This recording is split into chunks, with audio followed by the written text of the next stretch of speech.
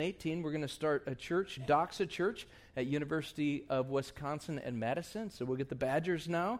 And then also we're going to be starting, and it's almost painful to say this as a diehard Cyclone fan, but at Lawrence, Kansas, and the Jayhawks. So, I mean, doesn't it sound almost like a satanic cult when they go, Rock, Chalk, Jayhawk, KU. Any KU fans in the room?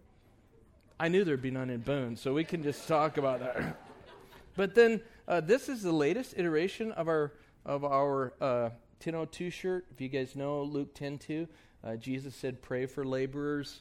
It's his one request, and so this is the newest shirt, and this is the birth order of our salt companies. And so Joey was giving me grief because we don't have Boone on there. Well, the reason Boone is not on there is you don't have a salt company yet. So we'll talking about that. But the next one is going to be, you see that? Michigan State. So we're going to get the Spartans as well. So that's pretty exciting stuff. This is Matt Yoder's shirt. It's an extra large. So, yeah. I hope that you guys are excited about being part of that. One of the things that I got to announce is you guys had an unbelievable Easter, 2 services, and over 300 people engaged in Stonebridge Church. And God is doing some extraordinary things here, and we're super excited for you guys as well.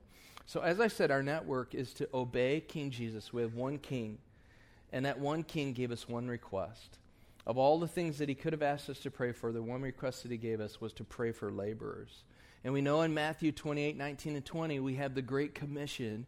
Jesus said, "All authority in heaven and earth has been given to me. Go and make disciples of all nations, baptizing them in the name of the Father and the Son and the Holy Spirit, teaching them to observe all that I've commanded you, and lo, I'm with you always, even to the ends of the earth."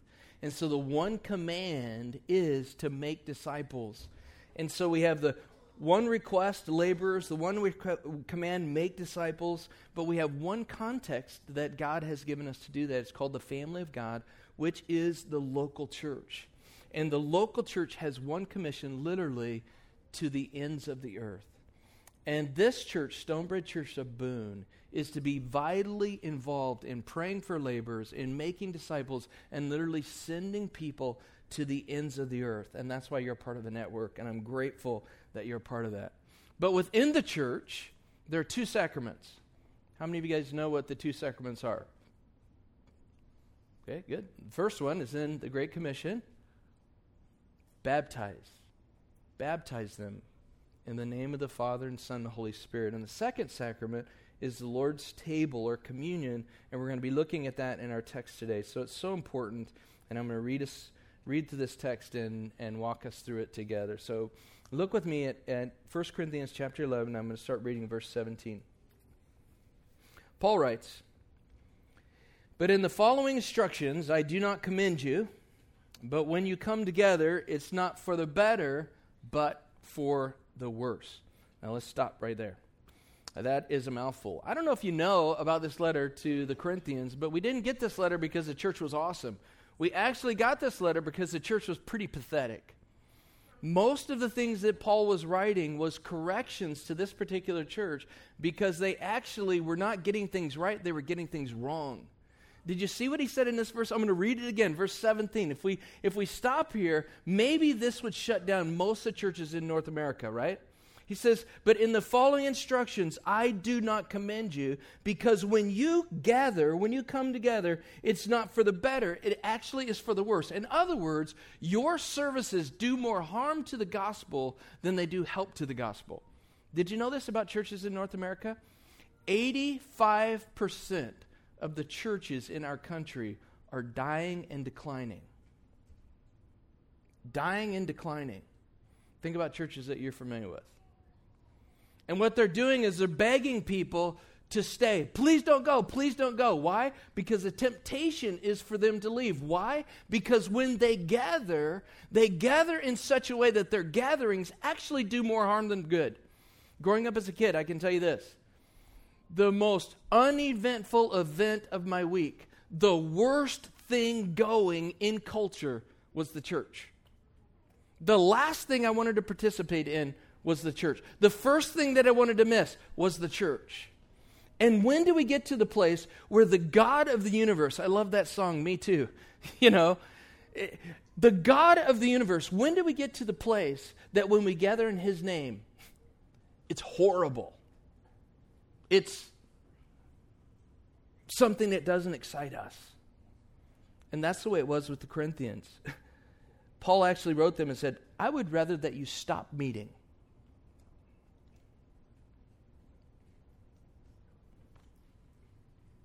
Do you think Paul would write that to Stonebridge Church? That's a pretty big deal. Why do we gather? Why do we do it? And are we asking the question, when we gather, are the purpose for our gathering actually happening? And are we asking as Stonebridge Church, when we gather together, are the things that God is calling us to do when we gather actually happening? Or would it be better for the propagation of the gospel for us to shut this place down? Well, we better look at it. Verse 18. Paul says, in the first place, when you come together as a church, I hear that there are divisions among you.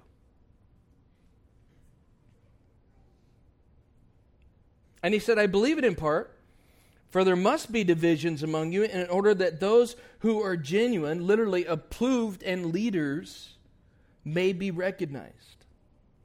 When he begins this book, and we've probably been going through it together, the number one thing that he was frustrated about is they were elevating leaders one over the other, and they were saying, I follow this leader, no, I follow that leader. And what was happening is they literally were dividing the church over the following of human leadership rather than following King Jesus. That's why I love saying it. We have one king, and his name is Jesus. Okay? We don't just lead our churches by one pastor who's the king, who basically says everything that we're supposed to do. We have one king, his name is Jesus, and then we have a good team of elders around that one king, a plurality of leaders, so that the church is being led to follow Jesus and not being led to follow a teacher. But it says here that it's right that there are divisions in the church. Why? Because divisions in the church actually is the opportunity for leadership to step up and say, no, this is what Jesus is saying, and we will follow him. But other than that, divisions in the church are totally destructive. Think about your family. When mom and dad are fighting, is it a happy home? It's not happy for the wife, it's not happy for the husband. How's it for the kids? Oh, what about when siblings are fighting? A happy home? No, the more division you have in your family, the more unhappiness there is in your family. And what was it that Jesus prayed for? He prayed for unity in the church. And Paul said to this church, there's divisions that are existing among you in your church. And what did Jesus pray? That they would be one, that the world would know. Is this church a place of peace? Or is this church a place of division? Is your home a place of peace? It begins in your home, and this is the family of God. It should also extend to this family as well. Look at verse 20. Paul said, when you come together, it's not the Lord's Supper that you eat. For in eating, each one goes ahead with his own meal. One goes hungry, and another gets drunk. Can you imagine that? What? Paul writes, do you not have houses to eat and drink in? Or do you despise the church of God and humiliate those who have nothing? What shall I say to you? Shall I commend you in this? And then he says, no stinking way. I will not. I added the stinking, but it's in the Greek. Literally, if you had, degrees, you would see that. What was happening here? Well, they were coming together, and part of their coming together was eating. But it wasn't a good old church potluck. It was everybody was flaunting what they had in the sense of a meal. And it wasn't that they were bringing wine for communion. They were actually bringing enough booze to the church that people literally were getting drunk. Do you see that in the context? And not only were that, but there were poor people among them, and poor people who didn't have food to eat. It wasn't as though they had forgotten to bring food to the potluck. It was as though they didn't have any food. And the gathering of the church, actually the rich people who were marked by the amount of food that they had and amount of alcohol that they could drink, were coming and they were flaunting their eating and their drinking in such a way that they were being gluttonous, fat pigs, and drunkards in church. Can you imagine that? Have you ever been drunk? Some of you nod your heads, and some of you are just not willing to admit it publicly, right? But have you ever come to Sunday morning church to get drunk? Was this church in good shape or pretty messed up? Now, I would say, have you ever overeaten? All of us would say, have you ever done that at church? And look how the Apostle Paul is putting these things on the same shelf. Why would you gorge yourself with food when there are people that are hungry? And what's the difference in that and slamming alcohol until you're drunk? And he said, what an abomination that this was the caricature of the church's gathering when they were gathering for the Lord's Supper. Because what is it to be? It's to be a community of people who are not gluttonous, selfish, drunken eaters, but actually people who share resources and have self-control. It's not to be of isolation and humiliation and posturing among others, but it's to be a community of inclusion, saying, are you hungry? Come here, we'll feed you. Are you thirsty? Come here, we'll give you something to drink. Do you need something? We have it. We will share it. You know, I grew up in the church, and there's just some things that I don't get. And one of the things is how a lot of churches do communion. It's probably one of the most exclusive times in all of church history. Okay? Hey, you remember this church? If you're not a member of this church, you can't take communion. We're going to have this Lord's table, and we're going to have bread, we're going to have wine, but if you ain't a member here, don't do it. And then we even go so far as to say, hey, are you not a Christian? Well, you probably shouldn't be doing this, because if you're not a Christian, you do that, you're probably going to get sick, maybe even die. You know, that's not actually in the Bible. Why would we ever withhold from anybody the opportunity for a sacrament of communion? That if they don't know Jesus, what does it matter? It's an opportunity to tell them about the broken body and blood of Jesus. And if they do know Jesus, that is the people who should be cautious in taking communion. Because that's what the text says. Let's go to verse 23. Here's the warning. It's the warning for me. It's a warning for you. Let's look at it together. For I received from the Lord. Now here's some authority. What Paul is saying is, I received directly from the Lord. There are times that he's going to say, I know that the Lord said this, and times he's going to say, this is my opinion, but he's writing Scripture, so it's also the Lord's as well. But what he's saying is, I received from the Lord what I delivered to you, that the Lord Jesus, on the night when he was betrayed, he took bread, and when he had given thanks, he broke it, and he said, this is my body for you. Do this in remembrance of me. In the same way, also, he took the cup after the supper, saying, this is the cup of the new covenant in my blood. Do this as often as you drink it in remembrance of me. For as often as you eat this bread and drink this cup, you proclaim the Lord's death until his second coming. Now, did you get all that? I can't imagine. Do you remember the most divisive thing that Jesus ever said to the multitude? In fact, it was so divisive when he said it, the vast majority of people walked away from him. Do you remember? You can read it in the Gospels. Jesus said to the multitude, unless you eat my body and drink my blood, you have nothing to do with me. Man, you talk about a statement of a real cult leader. You have to admit it. That's weird. If you're there on a hill listening to Jesus talk about some pretty cool stuff, healing people, casting out demons, performing miracles, and you're thinking, this guy is awesome. And then all of a sudden he says, hey, listen, you want to follow me? Unless you eat my body and drink my blood, you can't follow me. What would you be thinking at that point? Here's what I would be thinking. I'm out.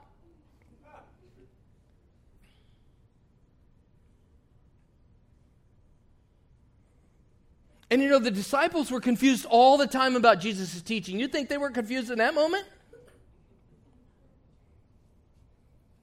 And then what do you think it was like on that night that he was about to be betrayed? Because he had told them 3 times in the Gospels, I'm going to go to Jerusalem, I'm going to be beaten, I'm going to suffer, I'm going to die, and then I'm going to raise from the dead. And they never got it. Even though it was that clear, they never got it. Why? Because they were on that side of the cross. They hadn't seen all this happen. And now he's done this really weird thing. Eat my body, drink my blood, and everybody just about has left him. And now he's got them in a circle. We've all seen the picture or the painting or whatever.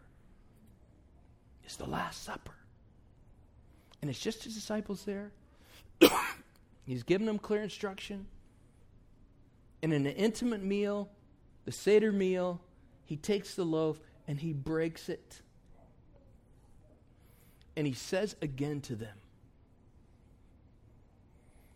this is my body broken for you. Take it, eat it, in remembrance of me. Do you think they were having a worshipful moment at that point? I don't. I think they were going, oh my goodness. This is weird. They're eating the bread.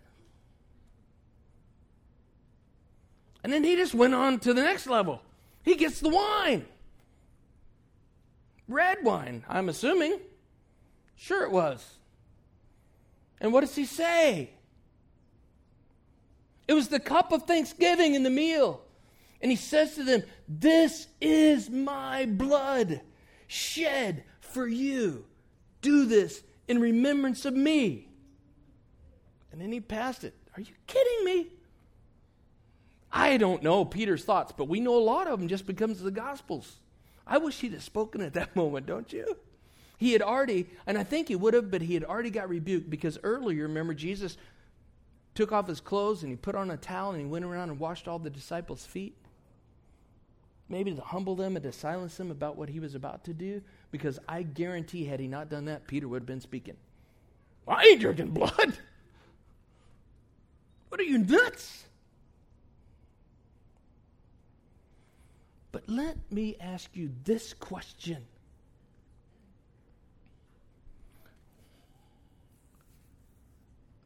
The first time after Jesus had been brutally crucified, and they gathered as a group, and they remembered John the Baptist, who in a prophetic way declared about Jesus, behold, the Lamb of God who takes away the sin of the world. And that Seder meal, which was the Passover lamb, and the blood and the meat that now Jesus said was associated with him. And now they had seen Jesus be crucified, and they saw him be buried, and they saw the resurrected Lord. And now they remembered that meal in a completely different way. Do you not think that that first communion was one of the most holy moments that ever happened in the life of the disciples as they took that unleavened bread and they broke it? I doubt there was a dry eye as they said, this is Jesus who died for us. And they took the cup, and I bet they were weeping when they said, the blood of Jesus who takes away my sin.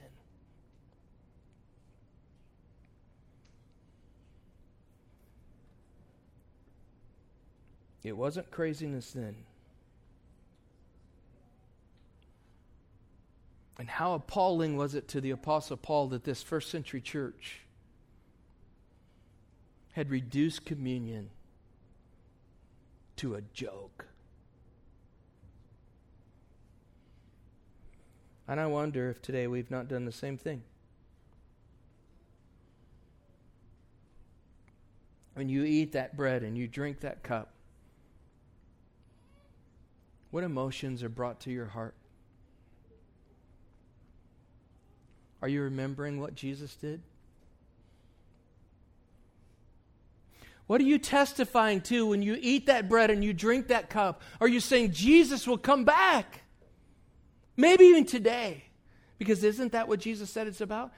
Do this in remembrance of me. Remember. We forget so easy, and the older I get, the quicker I forget. And you proclaim the Lord's death until the second coming. But then, look at this warning, verse 27. Whoever therefore, pay attention, this might be some in the room. 100% bet it is. Whoever therefore eats the bread and drinks the cup of the Lord in an unworthy manner will be guilty concerning the body and blood of Jesus.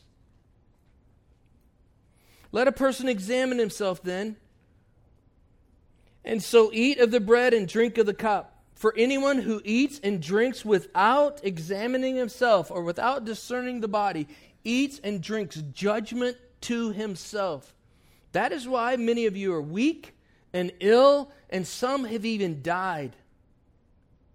But if we judge ourselves truly, we would not be judged. But when we are judged by the Lord, we are disciplined so that we may not be condemned along with this world. You see what the text said? Do not do this in an unworthy manner. But what's an unworthy manner? Wait, whoa. Are any of us worthy to take the cup and the bread? No. That's why Jesus had to die for us, because we're not good enough to get there on our own.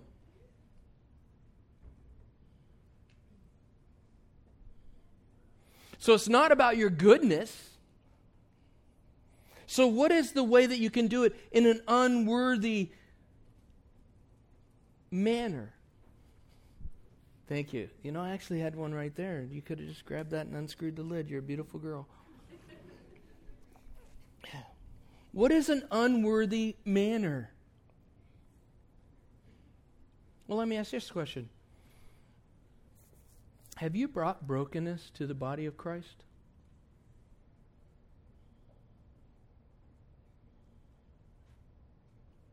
Did you come to worship today with unforgiveness in your heart?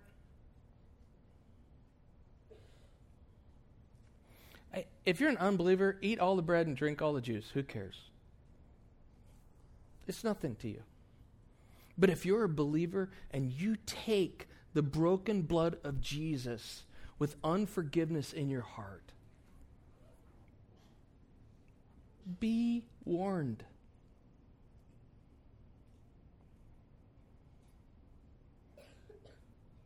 Oh, we pray, our Father art in heaven, hallowed be your name, your kingdom come, your will be done on earth. Forgive us our debts as we forgive those who sinned against us.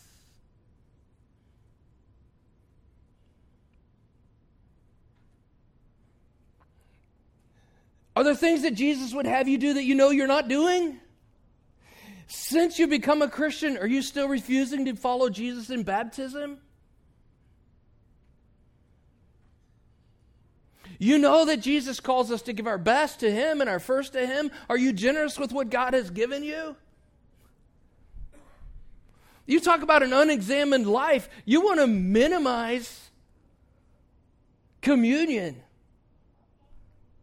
Come up here and take this and walk out of here living a disobedient life. You know what this is supposed to do? It's supposed to reset all of us and say, God, have mercy. I will forgive whoever has sinned against me because, God, I need your forgiveness. I will go to that person and try to restore that because, God, you prayed for unity. I will repent of my sinfulness and I will stop that behavior because you died for that sin.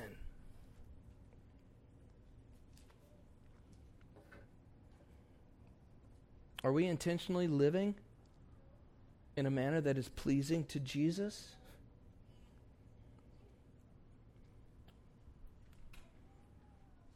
Are we living an examined life? Think about it. Every one of us. If I were to say, why did Jesus die on a cross? You probably would say, he died for my sins. Isn't that a beautiful truth? He died for my sins. But he lived for our righteousness. And he lived and he died so that we could live righteous lives. And if your intention is to gather in the name of Jesus and not be transformed by the reality of his word, and to come here every week and to leave here every week mostly and intentionally unchanged, then I would say, Paul would say, be warned when you come to the table. Because communion is an opportunity for us to repent. Communion is an opportunity for us to proclaim Jesus is coming back. And it might be tomorrow. And there's nothing like a funeral that resets our life. All of life comes into purview at a funeral, doesn't it? Solomon declared it's better to go to a funeral than to a party. You think, what? What a weird guy. But then he gave the reason. Because at a party we get caught up in partiness. But at a funeral we realize how short our life is and really what matters. What are we doing at communion? We are proclaiming the Lord's death.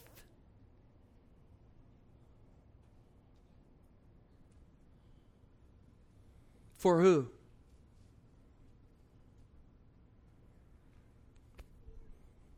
For me. I should go to this table and it should be a holy moment. I should take that bread and I should hear the words of Jesus. For you, I died for you. And I should drink the cup thinking, for you, Jesus shed his blood for me. And that should have an impact on my soul. So, verse 33, our last verse.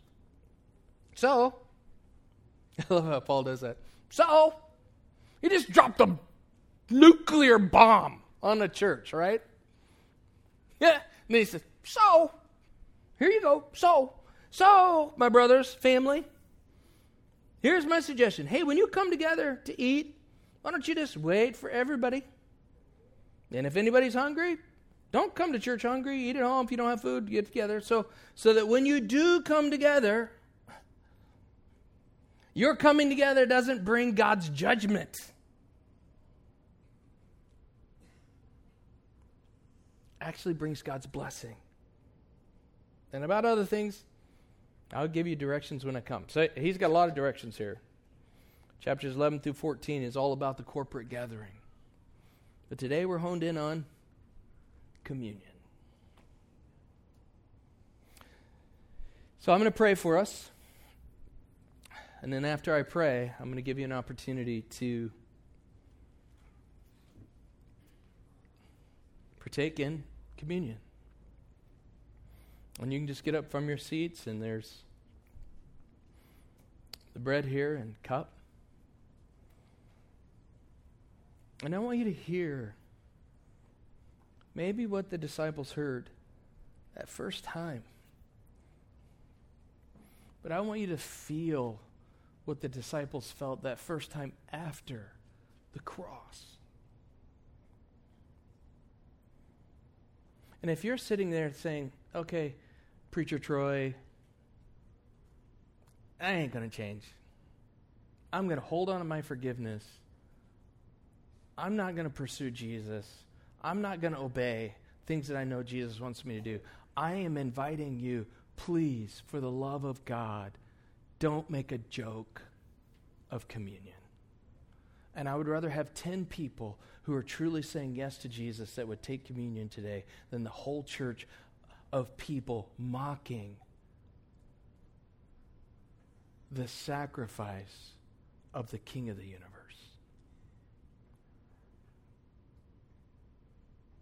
I pray we all would partake.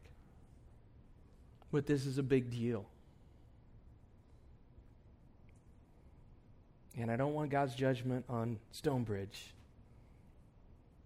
or me. I want his blessing. Jesus, thank you. Thank you for these things that remind us of what you did.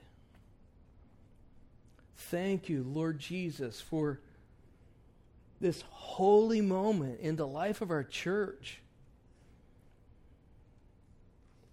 that we could think about your death, your sacrifice, that we could think about our sin and the brokenness that we have brought.